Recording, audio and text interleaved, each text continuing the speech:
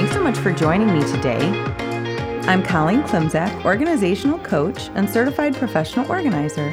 I own Peace of Mind Professional Organizing, LLC. Since 2003, I've been helping my clients live better lives through organizing and organizational and productivity coaching. In addition to organizing and coaching, I support my clients with a weekly newsletter, a weekly accountability and productivity session through professional speaking, blogging, and podcasting.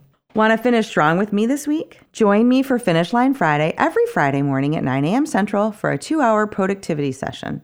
Drop me an email at colleen@peaceofmindpo.com or follow the Zoom room link on my Instagram or Facebook pages. So this past week, first of all, I just want to give a shout out to my folks in Finish Line Friday. They are seriously just the nicest, most supportive group ever. Love them. Join us if you want to find out more. And also this week, I set up 3 more presentations for the first 3 months of 2024. I can't wait to see you at an upcoming event. And as always, please keep me in mind to speak at your professional development, wellness fair, Women's Day, or networking event. Okay, today's topic. This is a big one. It took me a while to get through this one because I want to do it right. If you don't know, October is ADHD Awareness Month. So last week, I spoke with one of my accountability partners, Lane. Lane is the ADHD coach that I want to be when I grow up. She's amazing. If you would like to know more about Lane, check out her website at thinkinganddoingskillscenter.com. She is always looking to reach and positively impact more students and adults with her coaching. And I am lucky enough to call her one of my accountability partners. So on our accountability call last week, we discussed that this is the time of year when mid-quarter progress reports go home. And for many students, we find out that they are struggling with their grades and their workload. So perhaps a student hasn't been diagnosed with ADHD, but maybe the teacher or school administrator starts the conversation regarding testing and diagnosis. Or perhaps a student is diagnosed with ADHD, but they haven't necessarily found the strategies or skills, or they aren't using them, that would help them to succeed. Or maybe they need to explore more to help them do as well as they could in school. So Lane and I took a moment to share our own stories about our experiences with ADHD for either ourselves or our loved ones. And I realized that I don't tell ADHD stories. And that's a disservice to you and to me, and really to anybody else who has ADHD. So today I want to talk about what ADHD is, what it looks like in ourselves and the people around us. I want to increase awareness around ADHD and some symptoms that go along with it. And I will mention strategies and skills that can be used. Like I said, this is a touching on versus we are solving all the problems today. But I just think that's where awareness begins, right? So I want to talk about it. I want to say what it looks like and that there are strategies out there. And also remind us that all of us benefit from the strategies that help folks with ADHD. They help everyone. So regardless of diagnosis or not, or if you have tendencies or not, we need to remember that a lot of the things that we talk about to help folks with ADHD are things that help us as well. And so what I just did there is something called normalizing. So reminding us that we all have challenges some days, and folks with ADHD, it's called a neurodiversity, right? Those strategies that help neurodivergent people can help neurotypical people. So to get us started, I really want to share a conversation I had recently with a friend about her grown child with ADHD. So again, today we are increasing awareness. This grown child, this young adult, is doing great, professionally speaking. They recently graduated from college. They have a new job in their chosen field of study. They are really excited about it. They're doing great. But this young adult struggles beyond that. So in addition to their new job, they also have a new living arrangement in this new stage of their life. and they are really struggling with all the change and the expectations to set up a home and also to manage themselves. Now, of course, I can't coach a person who's not there. That's not how coaching works. But what I can do is increase awareness with this young adult's loved one who is trying to understand where their young adult is coming from and how to help their young adult. And I really respect that. We can all start by recognizing that there is more going on with every person than what we're aware of. The first couple of questions with this friend were if the young adult was diagnosed or not, and the answer was yes. And then I asked if their young adult received counseling or therapy specifically around their ADHD and where they may struggle, and the answer was no. And so this friend and I simply worked on ADHD awareness together. That's all we did, right? So it was my job. The request was for me to tell them more, and I did. And I'm going to tell you more as well. So first, I want you to know that I wrote an article 2 Octobers ago about the basics of ADHD. So I'm just going to run through those real quick. So ADHD, also attention deficit hyperactivity disorder, is a neurodevelopmental disorder affecting both children and adults around the globe. And that is from ADHDawarenessmonth.org. In my roles as a certified professional organizer, an organizing coach, and really fellow human being, I interact with many people with ADHD. And so do you.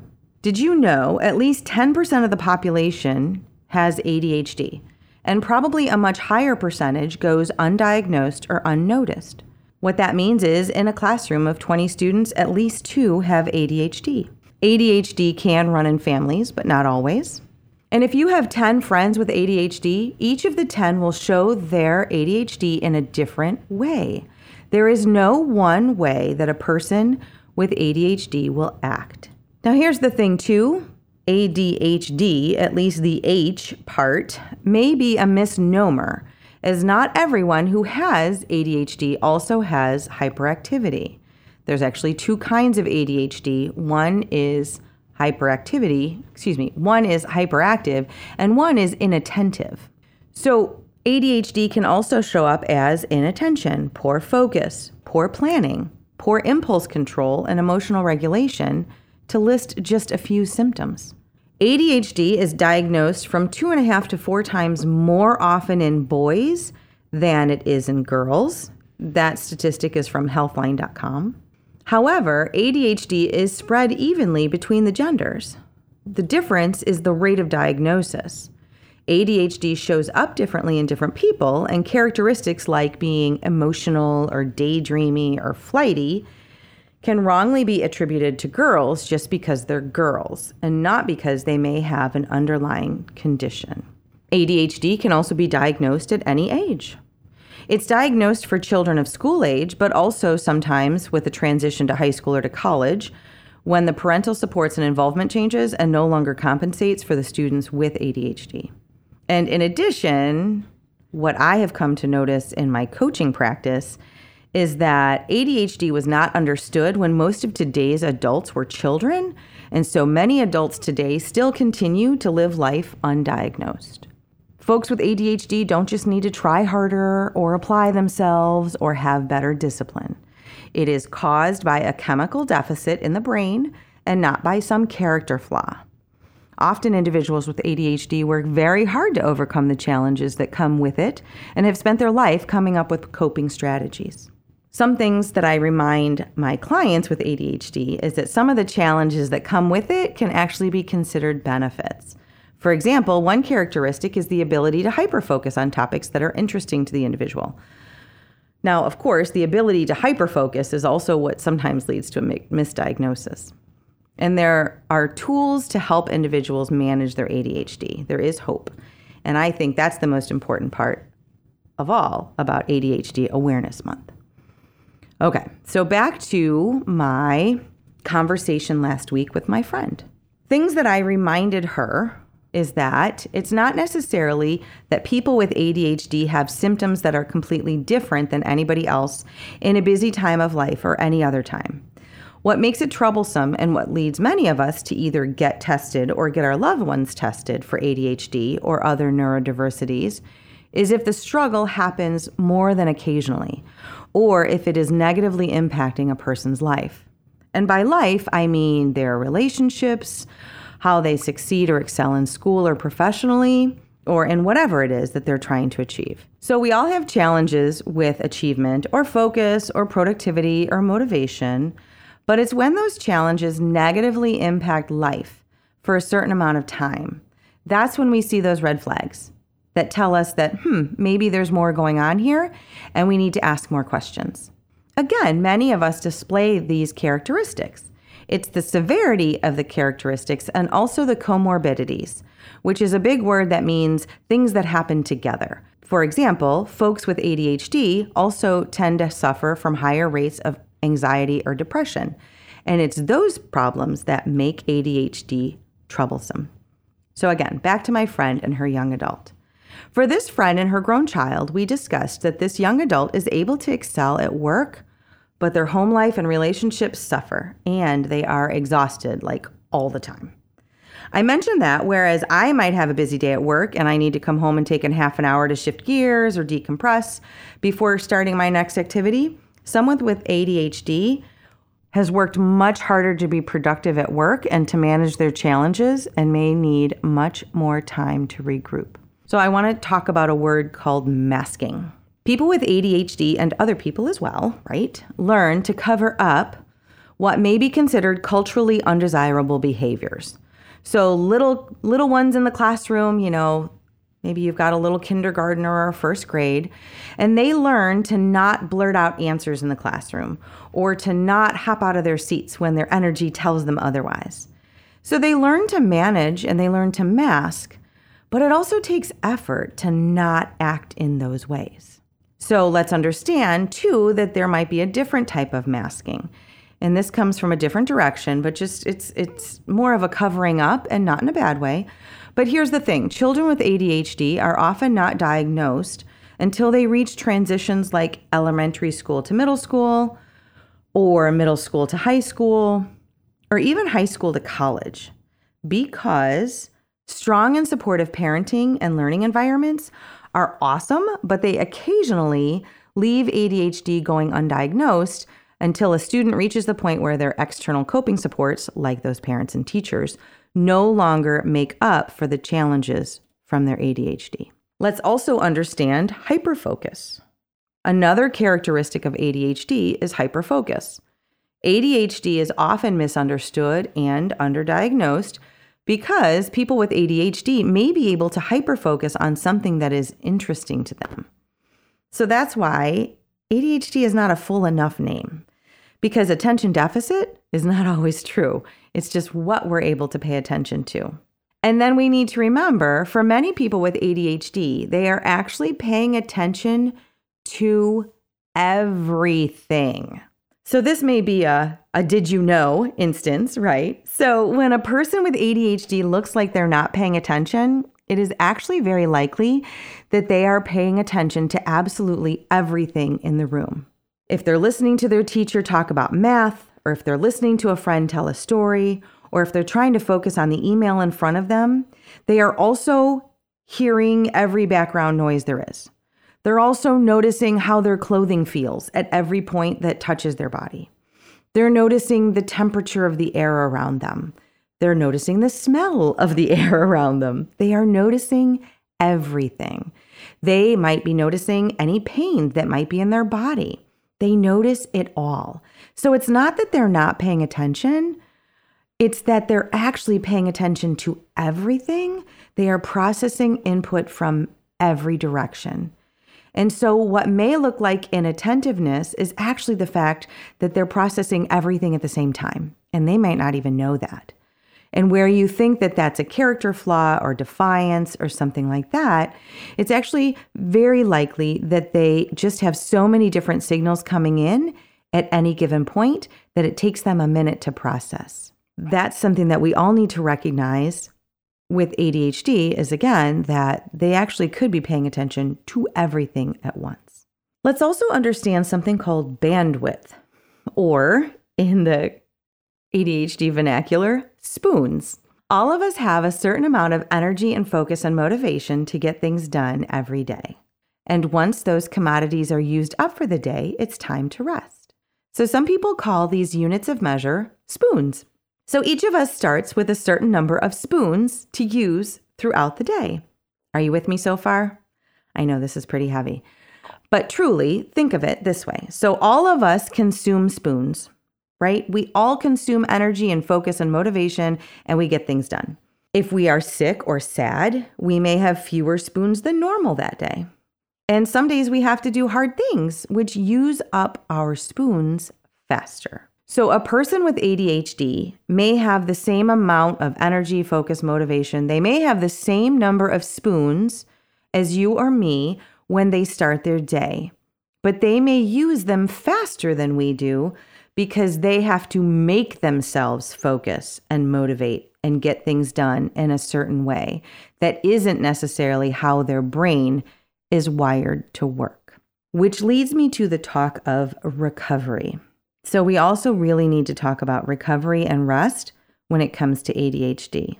Just as a neurotypical person, so somebody who doesn't have ADHD, needs to rest and refuel regularly to face another day, so does, of course, a person with ADHD, but it may take longer. In addition to using spoons faster than others, a person with ADHD may take longer to replace their spoons.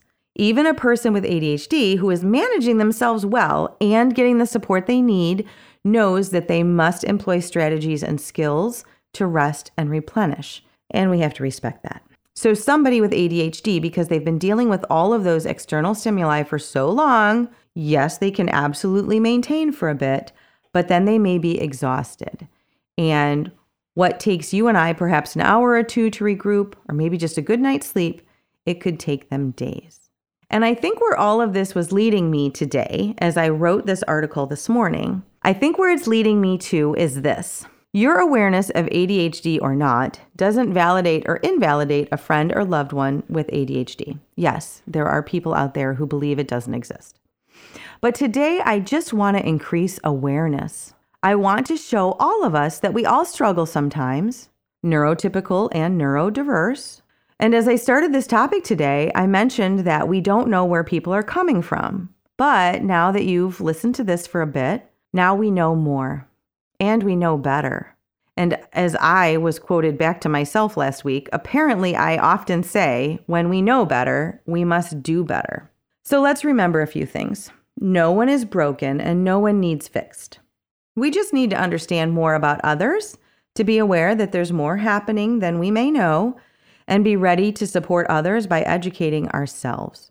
More than 10% of the population has ADHD, whether you or they have been diagnosed or not. You may have it, and I guarantee you know people with it.